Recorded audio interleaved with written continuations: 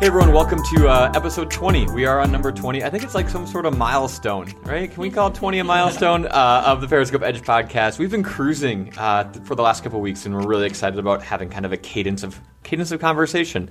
Maybe that's a pat on our back and all the people who've been able to dive in and cover topics here for the Edge podcast. But there's been no shortage of conversation, which has been a lot of fun. One of my favorite things is that we've kind of gotten away from strictly tech recently, and I think that's great. I know for me, one of my focuses is technology, and that's kind of one of the hobbies that I like to take on. And same with a lot of the Edge contributor group. But what's amazing, and what happens with that is that we often default to tech-related subjects. But what's amazing is we're looking at different subjects for a variety of reasons, and that diversity is really key. So last week, Kate was here, and she talked about E3, and Kate is back actually with us today with another one of our intern friends, Derek. And Kate, you did an awesome job introducing yourself last week. But Derek, you're brand new to the podcast. Don't worry, the microphone in front of you is not that intimidating. You don't have to get that close to it. No, I'm kidding. He's not that close to it. You do have to get close to the microphone. But Derek, you're working in media, right? That's the deal? Yeah. And tell us a little bit about where you're from and how you ended up here at Periscope. Yeah, so originally I'm from the northern Chicago suburbs, Zion right up there on the border. And I just graduated from University in Des Moines at Drake. So, we got a couple of Drake alums here at Periscope, and always good to, see them and get to, meet all these other interns like Kate. I was inspired by her podcast last week, so I decided I'll join in this week, and we're going to talk about some great topics today. Yeah, no, that's awesome. And selfishly, I get to learn more about you guys when we do these podcasts, and I didn't even know you went to Drake. I know you had mentioned that before, but it's awesome. I get to learn about that. But today you guys are bringing an awesome topic that you have done a ton of research into. We're going to talk about LGBT consumers and how advertisers and brands have been able to connect with that specific segment. And I think it's interesting, and you were mentioning this, it's incredibly relative. It's Pride Month here, and we've seen a lot of examples of this, I think, not only in the last month, but in the last few years. And I'm really excited for this conversation. I think with all the Edge podcasts, the one thing we always say is that we're having a conversation here with us three. Now, you two have done a ton of incredible research. You both have your own experiences within this community on each sides of the equation. But we always like to say, this is our conversation. We're not 100% right on anything, right? We're taking a leap into new and different things, and we just want all of our listeners to understand where we're coming from. We each kind of have our own background, and we do our best to bring that to the table. So without further ado, we're going to dive right in. So the first note here, there's an incredible history. And when I first read through this, I quickly realized that us in the United States are not necessarily on the forefront of bringing this to life, even though it's been a topic of conversation. There's another country, another kind of nationality that's really taken this on. But give me a little kind of history of the LGBT kind of inclusive style of advertising. Yeah, so the first ad I kind of wanted to highlight, and he was talking about a nationality that's definitely winning with the LGBT community, and that would be the Swedes. So the first ad I wanted to talk about is IKEA's 1994 commercial entitled Dining Room. So I think if we talk about Swedes, we have to talk about IKEA, right? Like that's kind of how it all started. I'll let you go. Naturally. Naturally. So this ad was the first national television advertisement to feature a gay couple, and it was aired basically 20 years before other companies started creating LGBT-inclusive advertisements or messages. The ad was specifically aired after 10 p.m. and aimed at an adult-only audience. So that kind of sounds strange to us, but in the television world, there's sort of this blocked area where you assume that families are watching television together. So that's anywhere from 3 p.m. to about 8 or 9. And so IKEA was definitely smart in this ad placement, Still, even though they were really careful with, who was looking at the ad, they were still met with a lot of backlash that eventually escalated into a bomb threat at an IKEA location in New York. Even so, IKEA has always been pleased with the ad. They never even made really a big deal about it. In their eyes, it was a commercial that accurately represented a segment of their target audience. The commercial was actually even based off an observation between a gay couple at an IKEA in New York. So it's sort of like a real life commercial that they scripted. Yeah. That's really cool. I think it's interesting, that this took place in the 90s, and that's really when, we started to see those, supporting gay characters on TV shows. Like one that comes to mind is like Sex and the City, really big show in the 90s, and had the influencers of like gay characters that had, reoccurring supporting roles.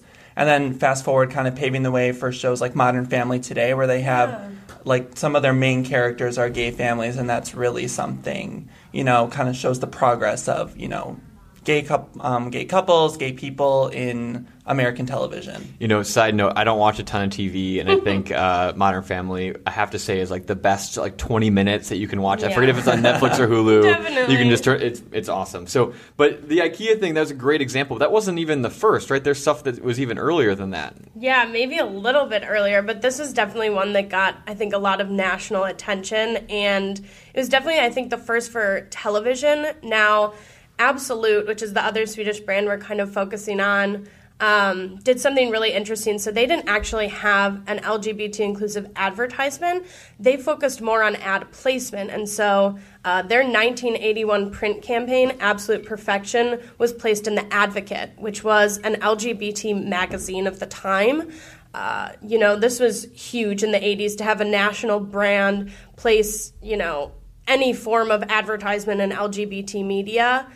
Since then, Absolute has cultivated a really long and kind of loving relationship with the LGBT community, and they also earned a lot of, media attention when they did this, so it sort of doubled their advertisement impressions. I mean, it was really a smart move because they were sort of trailblazers in this kind of ad placement. Yeah, it sounded like they got some traction just by being the first to the market, really kind of targeting in a really unique way, at least unique for the time, right? Yeah, absolutely. And it was sort of funny because when asked about the justification for the ad placement, they just said, they found a great insight about this group of influential trendsetters, and they wanted to use this trendy demographic to reach a wider audience, and they really achieved that. That's awesome. Well, and to bring that to more of a local level, too, we just had Twin Cities Pride this past weekend, and a lot of the events that take place around the city, Absolute sponsors those, so, that's a great way to get their name out there in local communities in these big cities. So it just kind of shows that this happened in the 80s, and they're still kind of a really big ally, and it shows how authentic they can be for doing that for so long. Yeah, absolutely. And the last one I kind of wanted to touch on is more recent. So before the Supreme Court ruled that states must allow same-sex marriage in June of 2015, Tiffany & Co. released its Will You print campaign, which featured a photograph of a real-life gay couple sitting on a New York stoop with an advertisement for engagement rings featured next to them. This was huge considering how influential Tiffany & Co. is in the marriage industry. It was a really big deal, and it was also covered super heavily on all major media channels, and I think it was a really great first step for the jewelry giant. Awesome. And that's just a quick one example, right? Yeah. I can imagine, and just from a little experience, like the amount of brands who jumped in, in the last 5-10 years, obviously, is immense, right? Yeah. Awesome. So when we look to really kind of connecting with that audience, right? We look at, a couple great examples. We look at the history.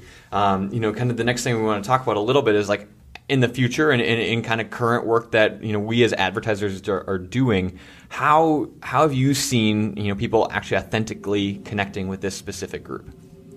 Yeah, well, it's great that, we're talking about Swedish companies because don't want to gloat, but I'm Swedish and I'm pretty proud. But, I couldn't tell. You look very Swedish. Thank you. Yeah, but, the IKEA and Absolute are great examples of European companies really embracing the LGBT community and those consumers, but kind of bringing it to more of a local level. A lot of our listeners are, living here in Minneapolis or throughout the Midwest, and a really great corporation that's doing a lot and authentically supporting the LGBT community is Target, actually, based here in Minneapolis. Over the last, 5 or so years, they've really picked up their support for the LGBT community. As I said, they're a really big sponsor of Twin Cities Pride that just happened. They had a really the Target section at the festival in Loring Park, and just like a place where you could, just enjoy the festival. And they have, for the last few years, utilized the hashtag Take Pride during Pride Month, and so that was a big part of that area.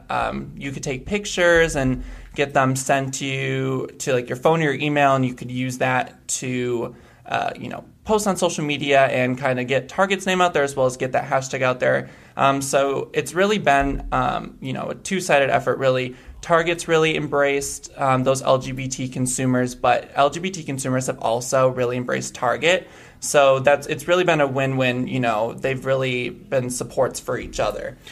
The Target example obviously is very localized, right? And we're obviously here in Minneapolis talking a little bit about this, and it's really relevant, right? Because the Pride Festival just wrapped up yesterday, and obviously Target was, you mentioned, a huge part of that. What I thought was super interesting, and you talked a lot about that, the Take Pride hashtag campaign, that was awesome. They had a setup, I know, in Loring Park, which was kind of more of an experiential thing. Yeah. They had a part in the parade, right? They had the big shopping cart. And then I also noticed, I wasn't able to make it this year, which was really sad, but the pictures that I saw, they even had found ways to take on the digital billboards that were on the parade route. I don't know if you saw that at all yesterday, but the Take Pride campaign message came to life throughout the parade in more ways than just on the street. Yeah, and that's really it's a hashtag they've used since about 2015, and they've even, obviously, as you said, experiential advertising at the festival and at the parade.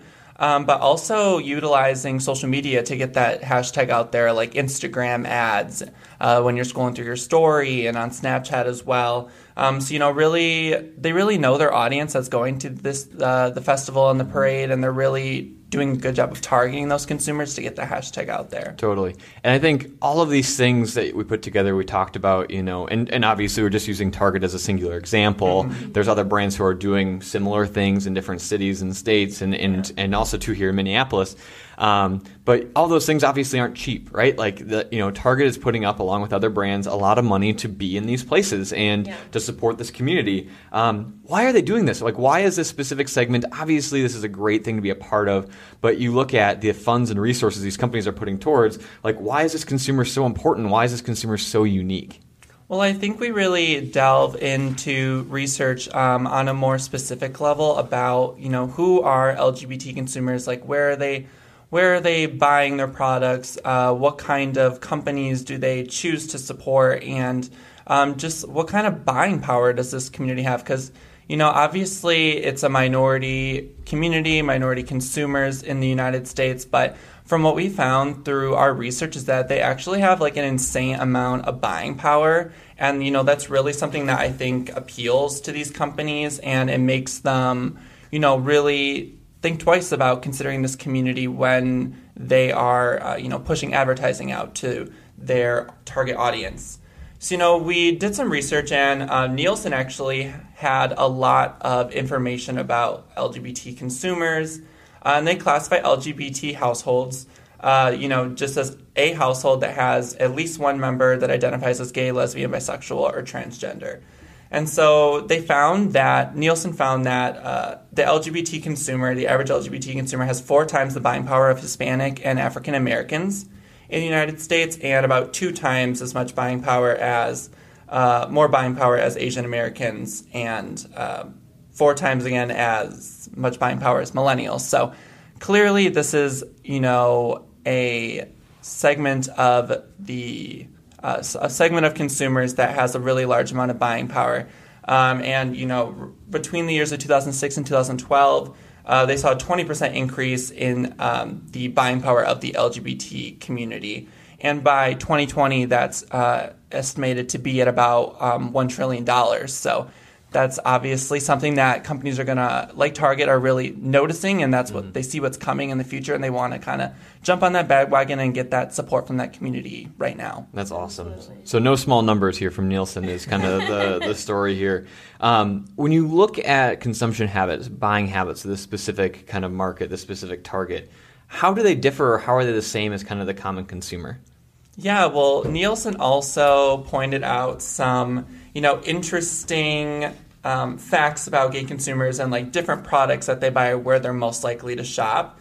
So Nielsen found that consumers being we're about 72% more likely to shop at bookstores and 55% more likely to shop at liquor stores. So when you bring these things up, it's interesting, right? Because you're looking at being able to pull Nielsen data of where specifically this specific community, tends to, or we like to say, pops on the Nielsen scale. But when we look at LGBT consumers, they're looking at more, you talk about bookstores and more like at liquor stores.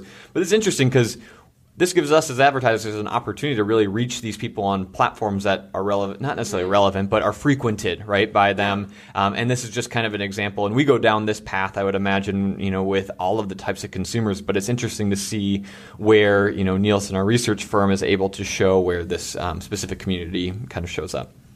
Yeah, well, and I think the fact that Nielsen is, focusing on this community really should show advertisers that it's a segment of the population that should be taken seriously and should be considered when as a legitimate part of your target audience for your whatever client you may be working with. So that's definitely something I think Periscope, just throughout a lot of our clients here, whether they do local or national, they have a wide, LGBT consumers are everywhere. So, it's important to kind of keep that in the back of your mind as a potential target for whatever campaign you're working on. Right. And specifically this community pays attention, right? Like that is not, it's no small stat here that you have down a little bit more about how they're paying attention to news and how that affects kind of their habits.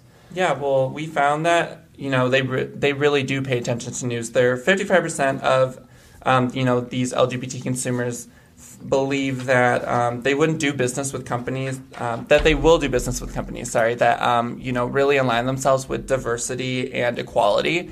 And so, going back to Target, that's a great example of a company that's really embraced diversity both internally and externally with their with their customers. And then 78% of consumers said that they would switch brands if they did not value diversity and equality. Which I think is interesting because you're seeing that as a testament to why so many brands find it so important to show support for this community, right? You look at the parade, we keep using TC Pride as an example of this, but you look at the diversity of companies that are in the parade or supporting the movements or supporting communities or supporting specific, action items that this group is pushing forward, and it seems to be a testament to showing support for this is so important to them. Yeah, and I think it goes beyond the LGBT community even. I think it just encompasses all, whether it be race, sexuality, or, any of those things that we really value as diversity in the United States.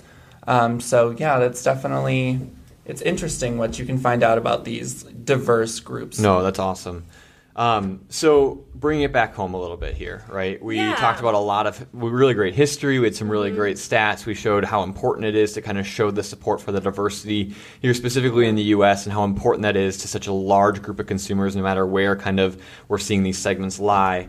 As advertisers, right, we're going to go and sit back down at our desks after reading this or listening to it in the car or whatever that might be. Yep. What are some things that we can take away from this specific case study, and how can we continue to shape the work that we're doing day in and day out to reflect some of the stuff that you both have found in your research? Yeah, I think first and foremost, we have to focus a little bit on the numbers. A $1 trillion expected buying power is huge. So this is definitely a consumer group that's growing really rapidly. So LGBT inclusive advertising is still really new, and there's a lot of opportunity to expand in this space, but companies that invested early in this group have certainly seen a strong payoff. So kind of one takeaway is, as a company, you should always be trying to identify the next group of influencers and trendsetters and keeping yourself one step ahead of the crowd. So we kind of saw that with Absolute, how they were able to create this huge relationship with the LGBT community by being one of the first brands to kind of come on as an advocate for them. Well, I think that applies too. Sorry to interrupt you, Kate. Yeah, no, Derek, you talked about just diversity in general, right? So if we even look to expand that to say, what are the things that are important to us as a community? And that community can mean anything, right? That's such a broad word. But keeping tabs on the things that we want to align as brands ourselves with to make sure we're supporting and kind of helping the movements that really spur this inspiration and diversity that come along with it. Yeah, absolutely. And that goes really well into our second takeaway. We see this trend of social cause marketing growing, and I think now is the perfect time for companies to start assessing what their brand values are, identify those shared with their consumers, and see what they can do as a company to kind of authentically engage with those shared values. In our case, we saw companies doing this through LGBT inclusive advertising campaigns, sponsoring pride events, and sourcing LGBT products to kind of stock their shelves. So that was something Target did. They had a huge pride section in stores, and that created a really well integrated campaign into Pride Month and especially into the Pride events that we saw yesterday.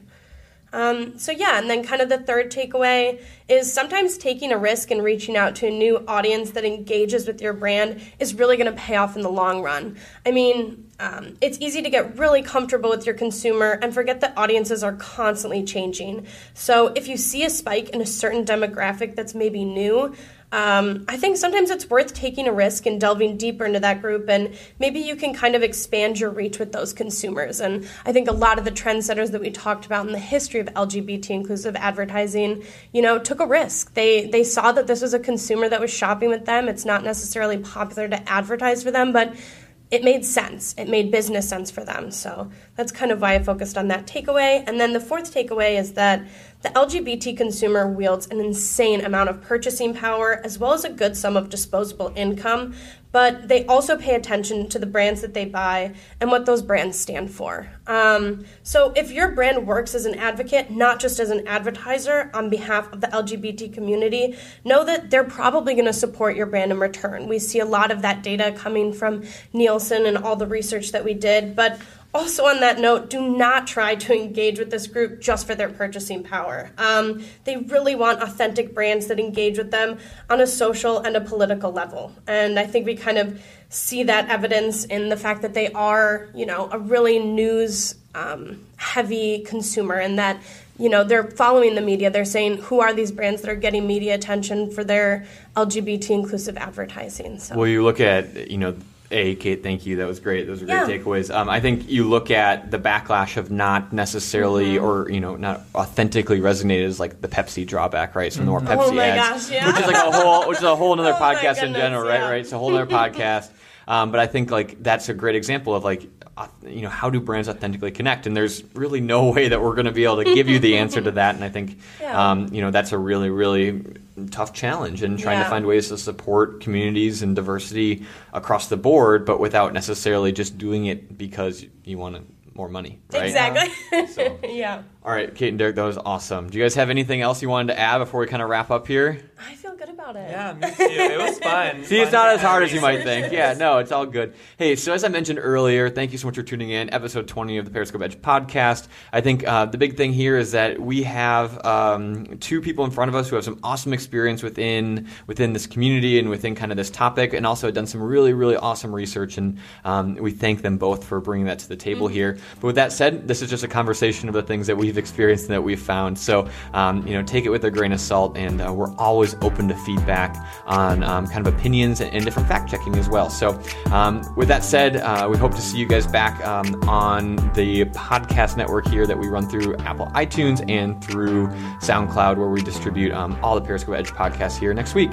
With that, have a good one. We'll talk to you soon.